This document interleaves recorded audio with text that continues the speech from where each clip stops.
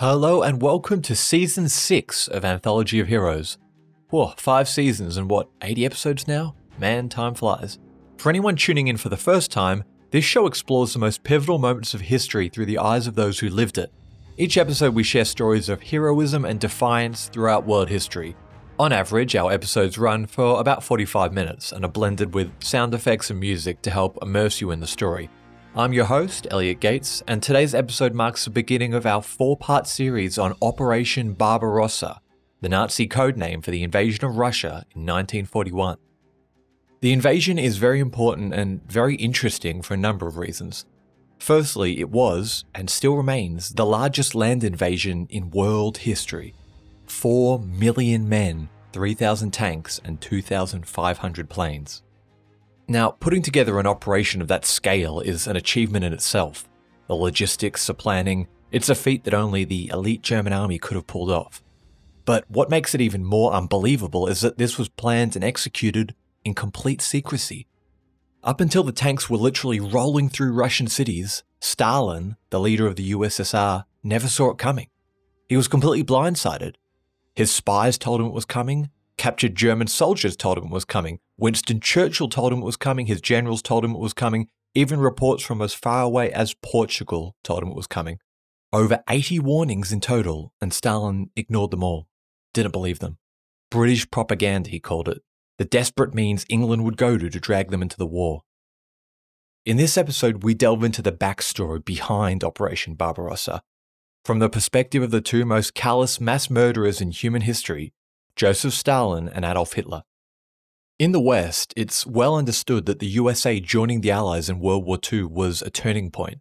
But we often forget that Hitler's decision to launch Operation Barbarossa was just as decisive. In this episode, we're going to try and understand what made the dictator open another front when the German army was already stretched across so many others. We're going to learn why Stalin, who was famous for his paranoia, trusted the one man everyone told him not to trust. As we probe this unique relationship the two dictators had, we'll explore the dire situation Europe found itself in 1940. Faced against the unstoppable might of the Wehrmacht Nazi army, Poland had fallen in 26 days, Belgium in 18. Even France, Europe's mightiest power, capitulated in just 6 weeks. Now ruling almost all of Europe, Hitler looked east at what he saw as a feudal wasteland populated by Slavs, people he considered subhuman, barely better than Jews. In this episode, I've gathered up several first-hand accounts. Through their own words, we'll hear how ethnic Russians, Ukrainians, or Germans felt about the invasion. We'll dive deep into the twisted Nazi worldview and learn about Hitler's genocidal plans for the Slavic people. We'll learn about some of the ethnic tensions that simmered within the USSR, Ukrainians and Poles who welcomed the Nazis with open arms. And we'll follow the Einsatzgruppen, the Wehrmacht death squad tasked with murdering Jews and civil leaders in Nazi-occupied villages. In part 2, we're going to watch Stalin try and pick up the pieces of his broken empire and himself. Pulling himself from his stupor, we'll watch as a dictator hangs portraits of famous Russian generals on his wall to inspire him. In part 3, the Russian Colossus awakens. In this episode, oil is the word of the day. With the horrific winter of 1941 behind them, the Wehrmacht will come out swinging. Hitler announces Operation Case Blue, a speedy southern march to the Caucasus. In this little pocket were some of the richest oil fields in the world. If the Wehrmacht could take them, it solved their fuel shortage and created one for Stalin. And finally, in part 4, we're going to zoom in on Stalingrad itself. Stalingrad, an industrial city of minor strategic importance, would become an obsession for both Hitler and Stalin. No matter the cost, no matter the consequences, both dictators refused to let the other man have it. Shoveling their men into the inferno like coal into a furnace, the fight for the city would turn into the most costly battle in human history. Understanding Operation Barbarossa, and especially the Battle of Stalingrad, are essential to understanding the Russian psyche. It is a hugely important theatre of war, and one that tends to get sidelined when we think of World War II. We'll soon see that the scale of death and suffering on the East Front, or Ostfront, was like nothing in Western Europe. As Hitler himself announced prior to the invasion, the war, quote, cannot be conducted in a knightly fashion. On a quick note, just a warning that this episode contains brief descriptions of violence, including sexual violence, with occasional cussing included from quotes. So, here we go. Hitler's Folly, Operation Barbarossa, Part 1. A Great Gamble.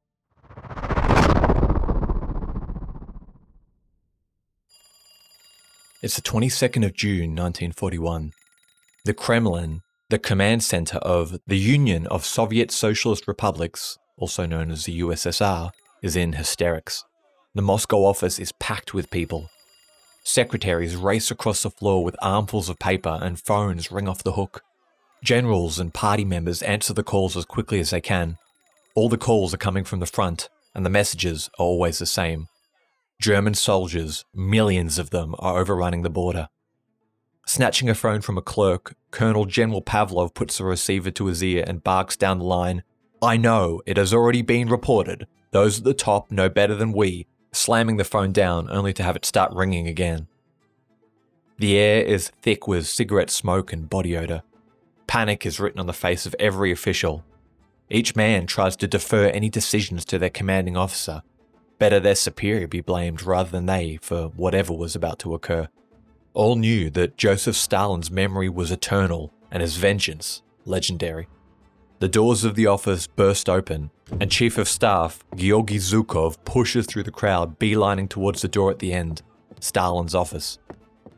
Early that morning, Zhukov had telephoned Joseph Stalin to inform him of reports of German bombings on the border. Roused from his slumber, Stalin answered the phone. Zhukov frantically gave him the report and requested the dictator's permission to return fire against the invaders. All he heard was heavy breathing. Now, as he pushed through the door to Stalin's office, Zhukov learned his reports were not isolated. He had never seen so many members of the top brass gathered in at one place. Almost every member of the high command of the Russian army was there. Minister Molotov gesticulated wildly as Marshal Shaposhnikov listened with crossed arms. A monochrome TV blared as groups of men pressed their ears against radio units, listening for hints of what was happening from foreign news channels. Blame was the word of the day. No one wanted to be left holding the bucket when Stalin's goons came knocking on their door in the middle of the night. At the end of the office, in a haze of cigarette smoke, sat Joseph Stalin, General Secretary to the Communist Party of the Soviet Union. As his frenzied ministers desperately searched for what to do next, the man himself said nothing. A lit cigar perhaps burning out in his ashtray, the 5'3" dictator looked as if he was melting. Hunched forward in his leather desk chair, the expression on his face was one of vacant bewilderment. The man was catatonic, in the early stages of a mental breakdown. For once, Stalin had no one to blame but himself for the situation he found himself in. In the past month alone, there had been over 80 warnings of an imminent German invasion, and he'd ignored every one of them, convinced that they were the work of the dastardly English Prime Minister Winston Churchill. Stalin, one of the most paranoid dictators to ever exist, had put his trust in Adolf Hitler, a man who had flouted international diplomacy at every opportunity, and now his chickens had come home to roost. Outside the Kremlin, the streets of Moscow were calm. The day was beginning like any other. In the warm summer morning, early risers were queuing up for their bread ration, and the first factory workers had begun walking to work. The state radio warbled as the newsreader announced another superb season of crop yields. Every man, woman, and child of Moscow was completely oblivious to the fact that a few hundred miles away, the largest invasion force in world history was blaring towards them. Almost 4 million soldiers marched, biked, or galloped east. Operation Barbarossa had begun. For Adolf Hitler, the initiation of the invasion had been sublime. Stalin had been completely blindsided. Even now, as his air force, the Luftwaffe, bombed the last few Russian hangars still standing, Stalin desperately phoned Berlin, hoping, praying, that this invasion was the act of a rebellious general and not sanctioned by Adolf Hitler himself. After all, how could Hitler betray him? They had a deal. For Hitler, the invasion had confirmed the naivety and stupidity of the Slavic race, and Joseph Stalin, the schmuck that had led them, was the biggest fool of them all. With the Lucky Land Slots, you can get lucky just about anywhere. This is your captain speaking. We've got clear runway and the weather's fine, but we're just going to circle up here a while and get lucky. No, nothing like that. It's just these cash prizes add up quick. So I suggest you sit back, keep your tray table upright, and start getting lucky. Play for free at LuckyLandSlots.com. Are you feeling lucky? No purchase necessary. Void where prohibited by law. 18 plus terms and conditions apply. See website for details. It hadn't always been this way. Barely a year back, Stalin had felt more confident about peace with Nazi Germany than he had in years. As the German army, the Wehrmacht, mopped up the last of Western Europe resistance, Stalin made the most of it, gobbling up most of the little Baltic states and pushing the borders of the mighty USSR closer to Central Europe. He knew the world was too preoccupied to protest. Ideologically, communism and fascism were at opposite sides of the political spectrum. Communism, and Stalin's specific brand of it, Bolshevism, was a revolution of the working man, a classless utopia where the government distributed goods evenly regardless of religion, race, or creed. That was the idea anyway. Hitler's fascism was an authoritarian hierarchical society where classes were tiered based on race, a society where the strong dominated the weak, and those of impure blood were pushed out of the gene pool through government intervention. Despite these glaring differences, throughout the 1930s the dictators had been cozying up to each other. Numerous non-aggression pacts and trade deals had worked their way through the embassies, and by 1940 Stalin was actively intervening in Red Army propaganda, commanding his officers to tone down the anti-Nazi rhetoric that was drilled into the troops. In one instance, after flipping through the state-run newspaper and seeing a negative article written about Adolf Hitler, Stalin penned a letter to the editor that said, quote, "Don't irritate the Germans. Krasnaya Zvezda, the name of the paper, is always writing about fascists and fascism. Stop it.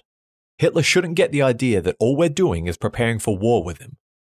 Later that year, the dictator stunned his ministers by personally seeing the German ambassador off at the train station. With a big smile that must have looked out of place on the face of the dictator, he walked beside the ambassador, put his arm around him and told him, quote, "We must remain friends, and you must do everything to that end," before waving him off as his train departed. And Hitler's heartfelt letters to Stalin indicated the feeling was mutual. He even wished him a happy birthday. Very sweet. But behind closed doors, Adolf Hitler despised the pockmarked Georgian dictator. 2 decades prior, Hitler had penned Mein Kampf, My Struggle, an autobiographical kind of manifesto where he laid out his worldview. And on Russia, he said, quote, "This colossal empire in the East is ripe for dissolution, and the end of the Jewish domination of Russia will also be the end of Russia as a state." As for Bolshevism, he regarded it as a cancer of the mind, quote, "Bolshevism is the doctrine of people who are lowest in the scale of civilization." So why the niceness? Well, as we'll soon see, Adolf Hitler was no mere wartime commander. He saw himself as the builder of a new world order. A 1,000-year Reich was the term he coined. A world where pure-blooded Aryan Germans stood at the top of the podium while all other races tiered somewhere below. All the wars, policies and decisions his government made were helping to set up a framework for a society that would long outlive them all. Hitler's diplomacy with Stalin was an attempt to reorientate the USSR's political interests, to turn government policy away from Europe, where Germany reigned supreme, over to the Far East, into China. Hitler's 1,000-year Reich had no interest in that part of the world, so if Stalin could be convinced to keep his nose out of Europe, then perhaps war could be avoided. But this was a pipe dream. You only need to look at the build-up of Russian industry on Europe's border to see where their national interests lay. Once it became clear that Russia could not be coaxed into a complete reversal of their politics, Hitler decided that war was not a matter of if, but when. But there was a problem. Europe wasn't completely subdued. Great Britain had refused to be cowed. In the 1930s, it seemed that British public opinion was shifting towards a peace deal with Germany. But in 1940, a squat man with a sharp tongue and a quick wit was elected Prime Minister of Great Britain. Winston Churchill. Churchill had read Mein Kampf and closely followed the increasingly barbaric laws Hitler had imposed on German Jews. Churchill categorically refused a peace deal with Hitler who he saw as a madman who would stop at nothing in pursuit of his fanatical New World Order. If Britain made peace, Europe would be ushered into a dark future where Hitler's twisted ideologies would become government policy. Through pithy, raw speeches that seemed to ooze valour and glory, Churchill galvanised British public opinion against any ideas of peace with Hitler. Even as bombs rained down on London, Britain's will to resist remained strong. With a glass of sherry in one hand, a cigar in his mouth, and a top hat on his head, Churchill, a man so quintessentially British, became a recurring subject in Nazi propaganda. In early 1941, Nazi propaganda minister Joseph Goebbels told the German public exactly what to think of him. Quote, "One has to see a current photograph of his face to grasp the true depravity of plutocracy. This face has not a single good characteristic. It is marked by cynicism. The ice-cold eyes are free of any emotion. This man strides over corpses to feed his blind and limitless personal egotism. The cigar butt in his mouth is the last sign of a lifestyle that has outlived its time. England will one day pay a heavy price for this man." Hitler found himself at crossroads. With Churchill at his helm, England would not come to the negotiation table. And this was problematic because despite its small size, Britannia punched well above its weight. The last successful invasion of the British Isles was almost 1,000 years ago during the Norman invasion. The British Empire spanned most of the world. Her colonies gave her vast reserves of manpower and raw materials, and a trading network reached into every corner of the globe. Knowing this, Hitler decided that if an invasion of the British Isles did have to take place, then he would much rather it happen last. Perhaps by then public opinion would have turned against Churchill, which meant all that was left was Russia, the USSR. In 1939, the Fuhrer had watched gleefully as the Red Army struggled to subdue its tiny neighbour, Finland, in a conflict known as the Winter War. We covered that war in our episode on Simo-Häme. Make sure you check that one out after this. Finland, a minor local power, had rebuffed the enormous Russian army for many months, and though Stalin eventually gained some territory, the war was an embarrassment that highlighted the many shortcomings of the Russian military structure. As pens went to paper and Operation Barbarossa began to take shape, Hitler insisted to his war cabinet that the invasion of Russia would be a simple affair, that they, quote, "need only to kick in the door and the whole rotten structure would collapse." His generals, though, were not so sure. The USSR was big. I mean really big. It was about 1/6 of the Earth's surface. It was a totally different battlefield to what the Wehrmacht were used to working with. The key to the German army's success in Western Europe had been speed. They pioneered a new type of warfare, the Blitzkrieg. A quick, heavy punch to the jugular designed to disable the enemy before he could hit back. Blitzkrieg had taken Poland in 26 days, Belgium in 18, and even the mighty French Republic had collapsed in just 6 weeks. In Western Europe, this tactic had been so successful because of the short distances between countries. As the crow flies, Berlin to Paris was only 545 miles, 878 kilometers. That meant securing fuel and ammunition were not as important, and the country was rich, food was everywhere. But as his generals pointed out, Russia was a different story. Huge distances between villages meant logistical challenges with supplies, and the roads, what roads? Germany and France had highways. Russia had dirt tracks. That would slow things down. And then there was the elephant in the room, Napoleon's curse. Adolf Hitler and every one of his field marshals were all aware that an ill-fated invasion of Russia had been the downfall of the French general. Napoleon had underestimated the scale of Russia and the bone-chilling freeze its winters brought. Through blizzards and snowdrifts, Napoleon's army had limped back to France, his men freezing by the thousands, their corpses left on the side of the road with no one to bury them. The experience had ruined the French general, but the Fuhrer promised that his invasion would not follow the same course. Hitler assured his generals that the war would be over in a few weeks, or 2 months tops. He told them that the crumbling Bolshevik state would topple long before winter arrived, and he was so sure of this that he made no provisions for winter uniforms. And finally the day came.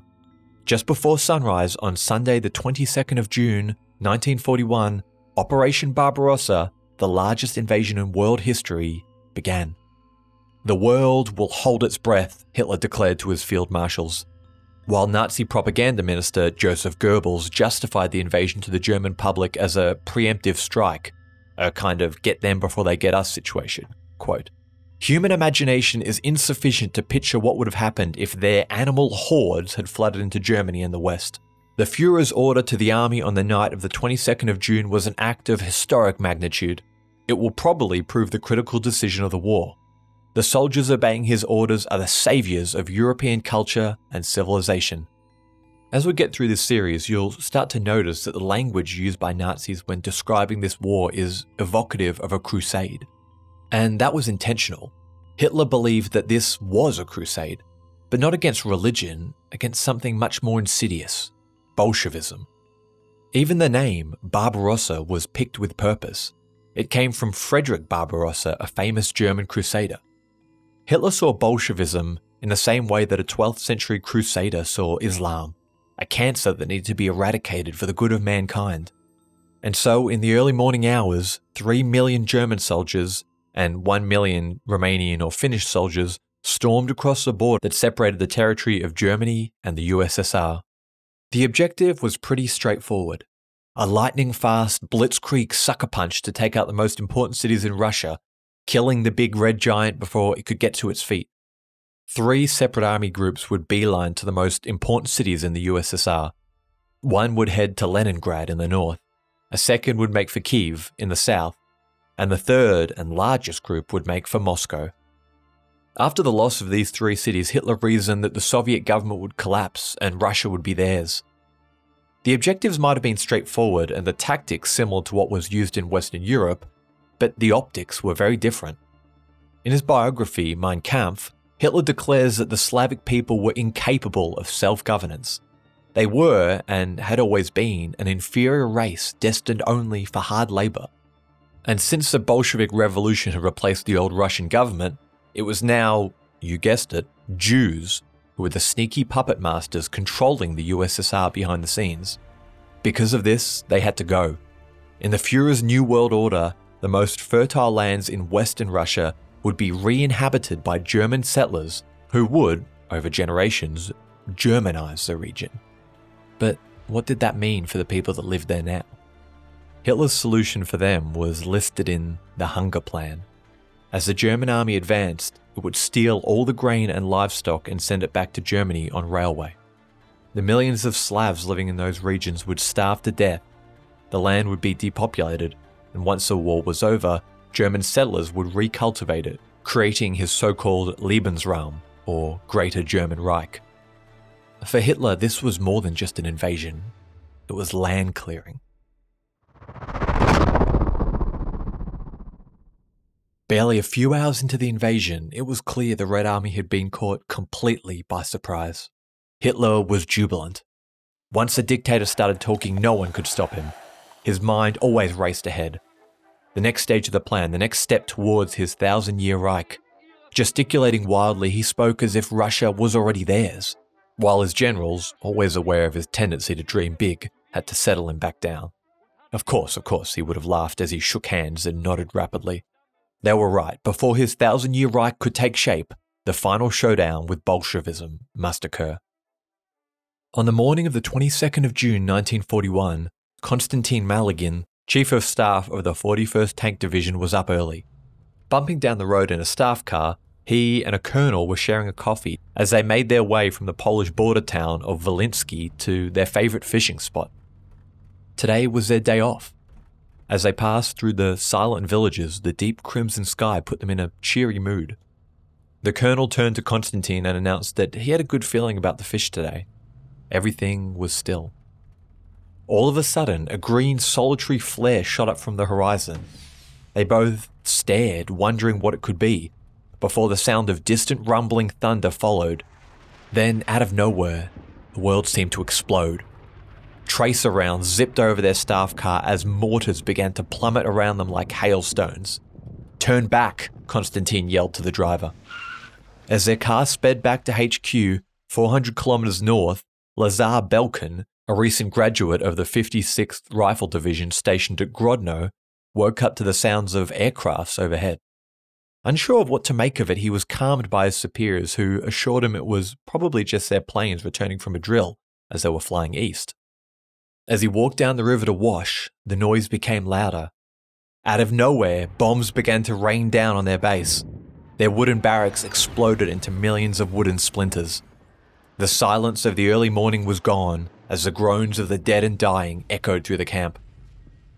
Somewhere to the south of that, Sergeant Vladimir Usalenk rushed to meet his captain and secure a nearby bridge.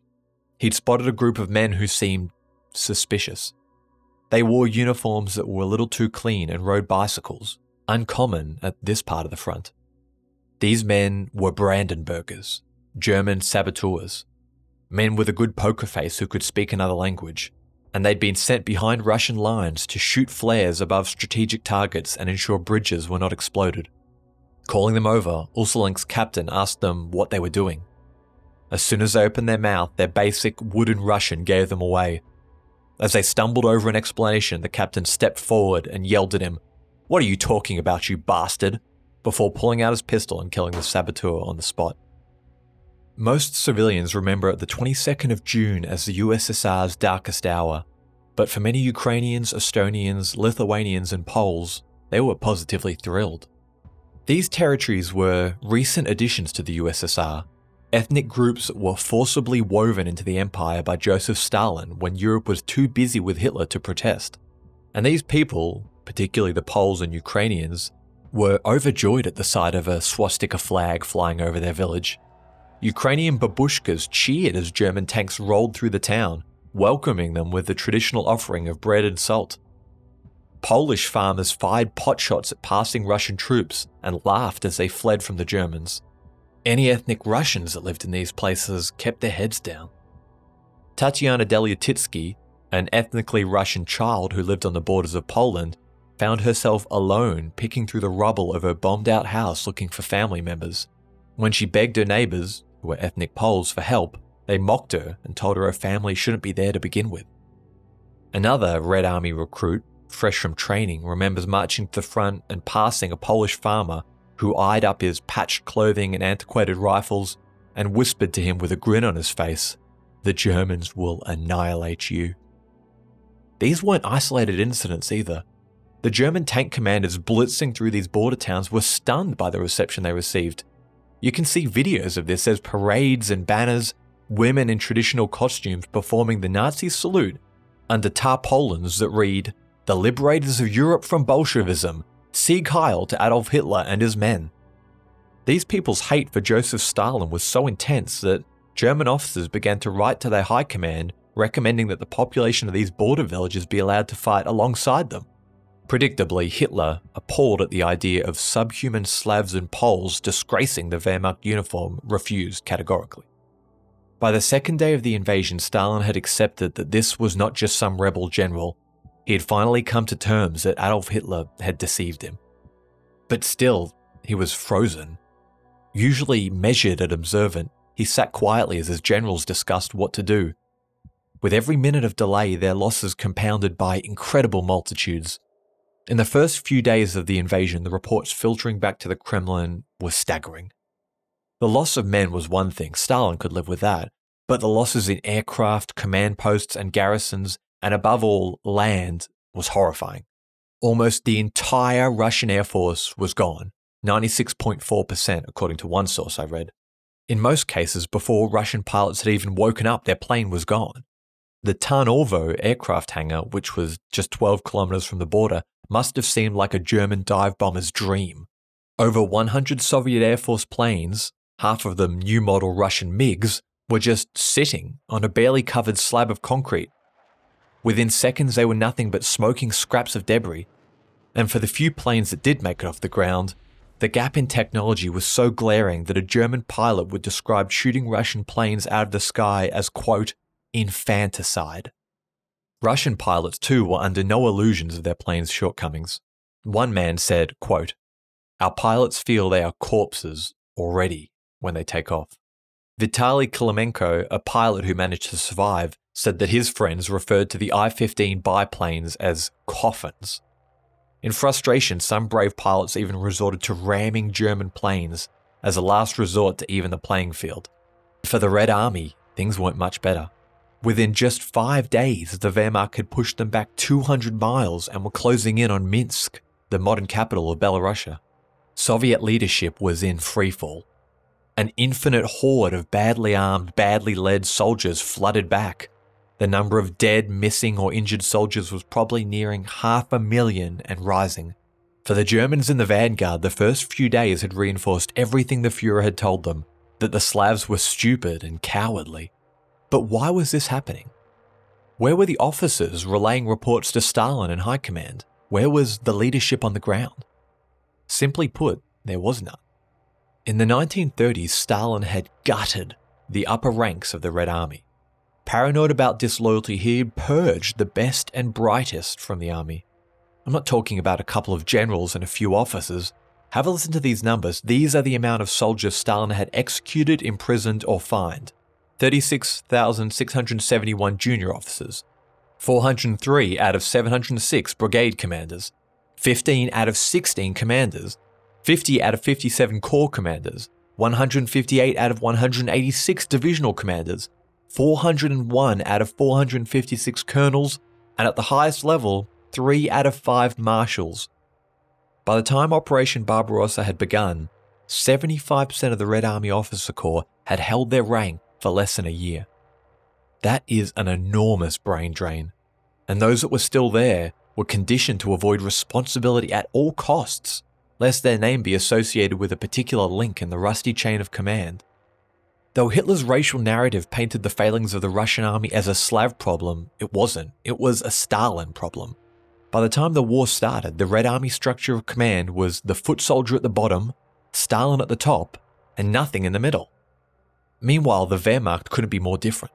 These soldiers were led by veteran Nazi officers like Erich von Manstein and legendary tank commander Hans Guderian.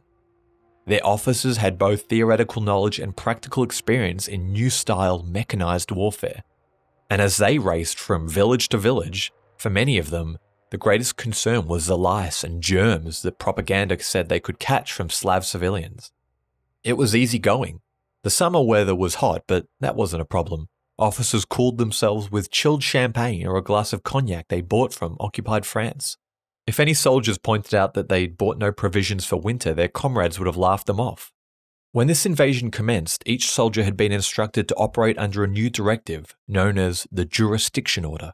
This order barred Soviet citizens from any legal or civil protections against German soldiers during occupation, be that looting of property, rape, or even murder. Hitler's official justification behind this decision was that because Stalin had refused to sign the Geneva Convention, his soldiers were not protected under it. But this was just a technicality. Even if Stalin had signed it, the Führer would have found a way to legitimize his war crimes.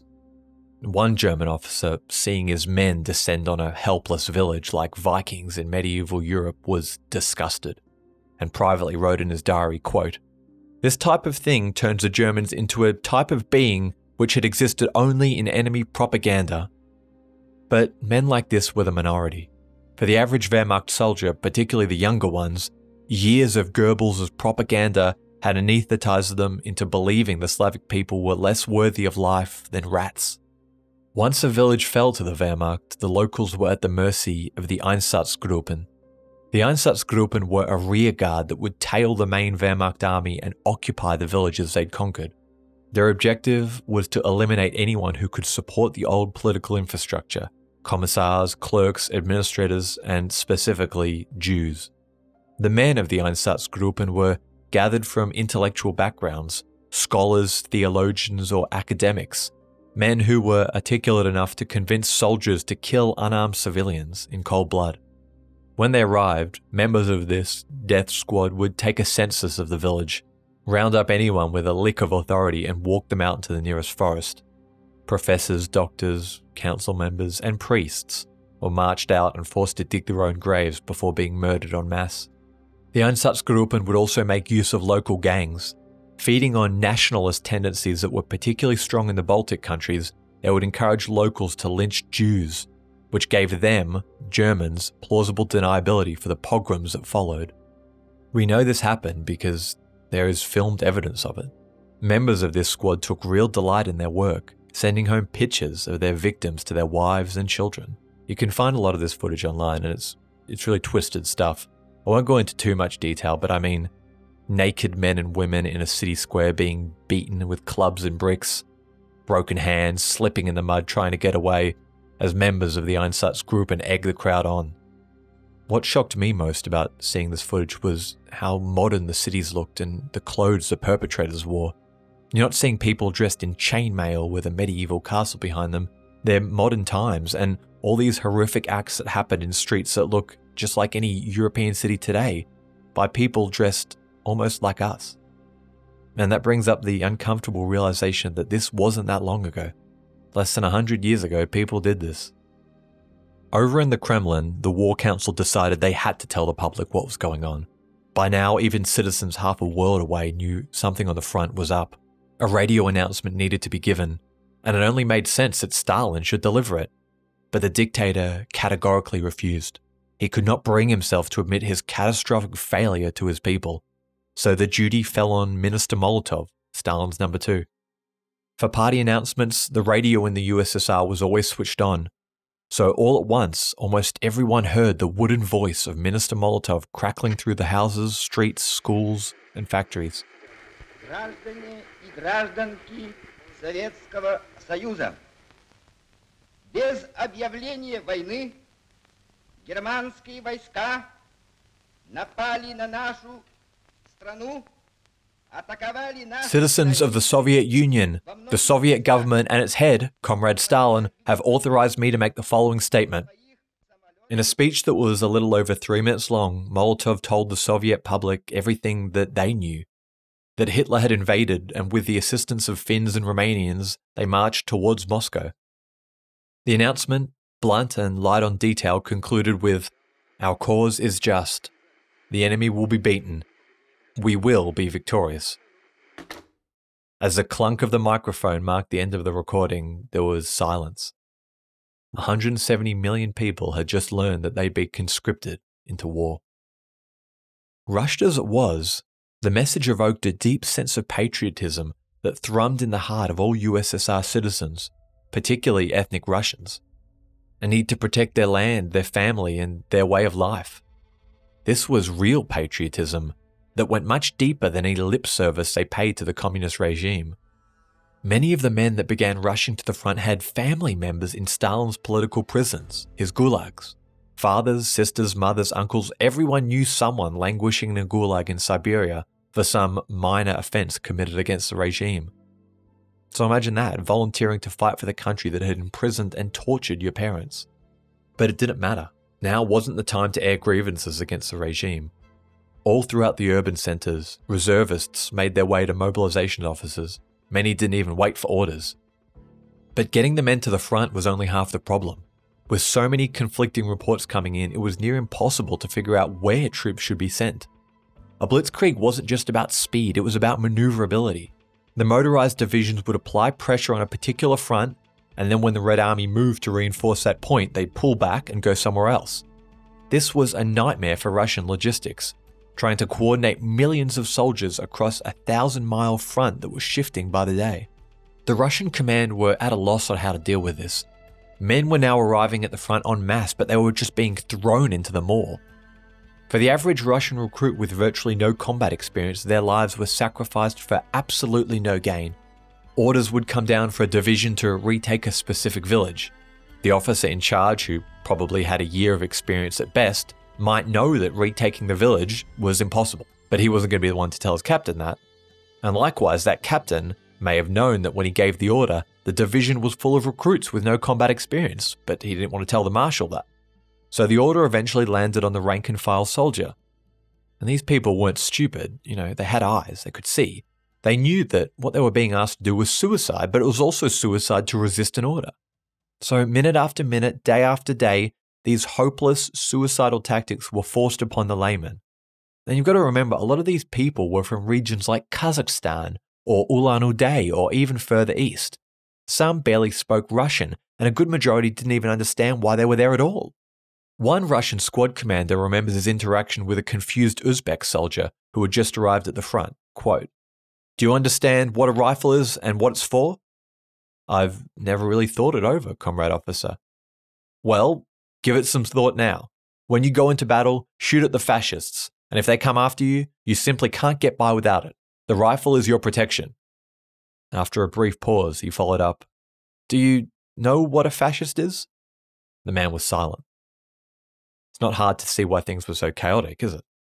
But en masse, these men fought, marched, and died on scales that the Germans found positively eerie.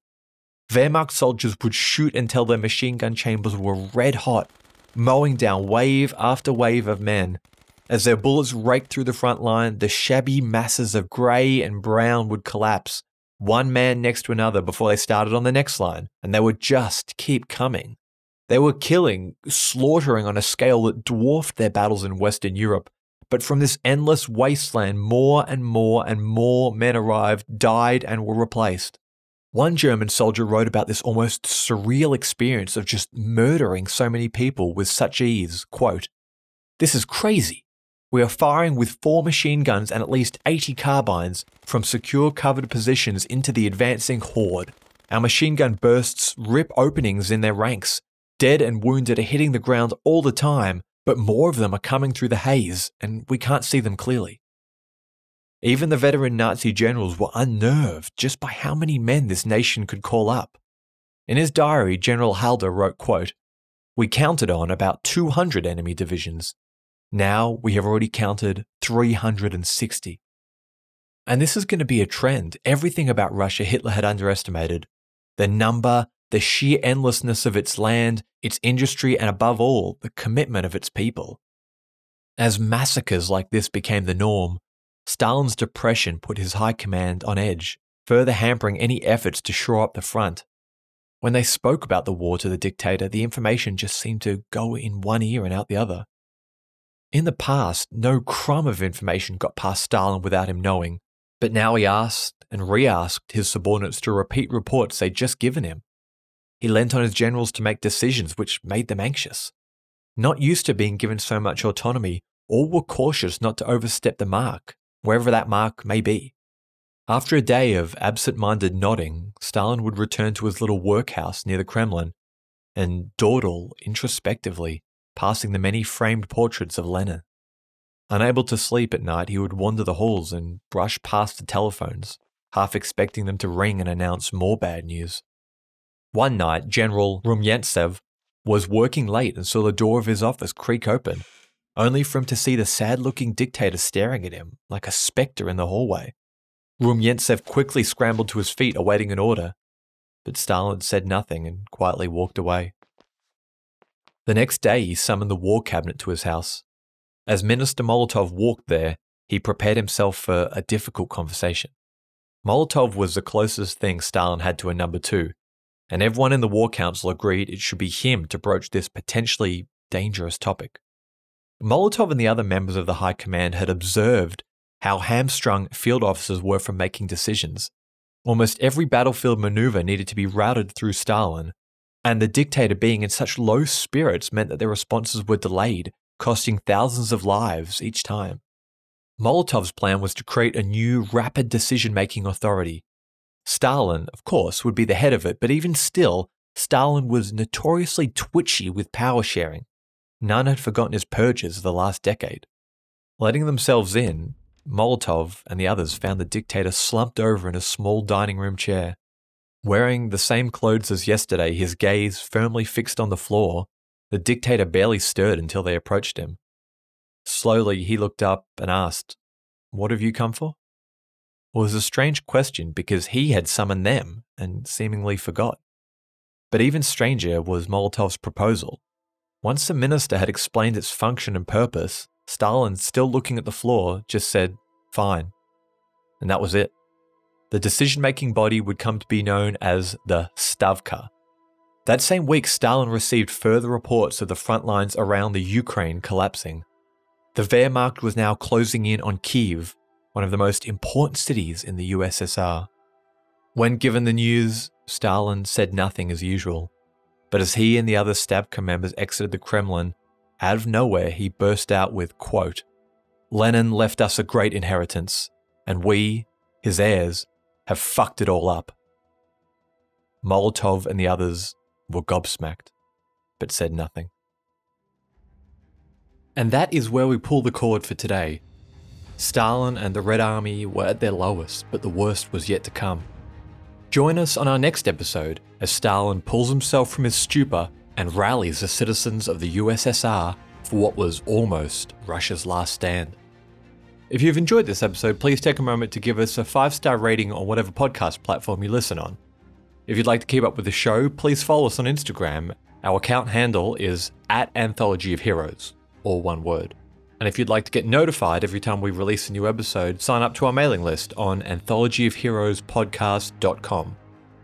A huge thank you to all of our patrons, particularly our Justinian tier members, Angus, Claudia, John, Seth, Shane, and Tom. All the best, and see you on the next one.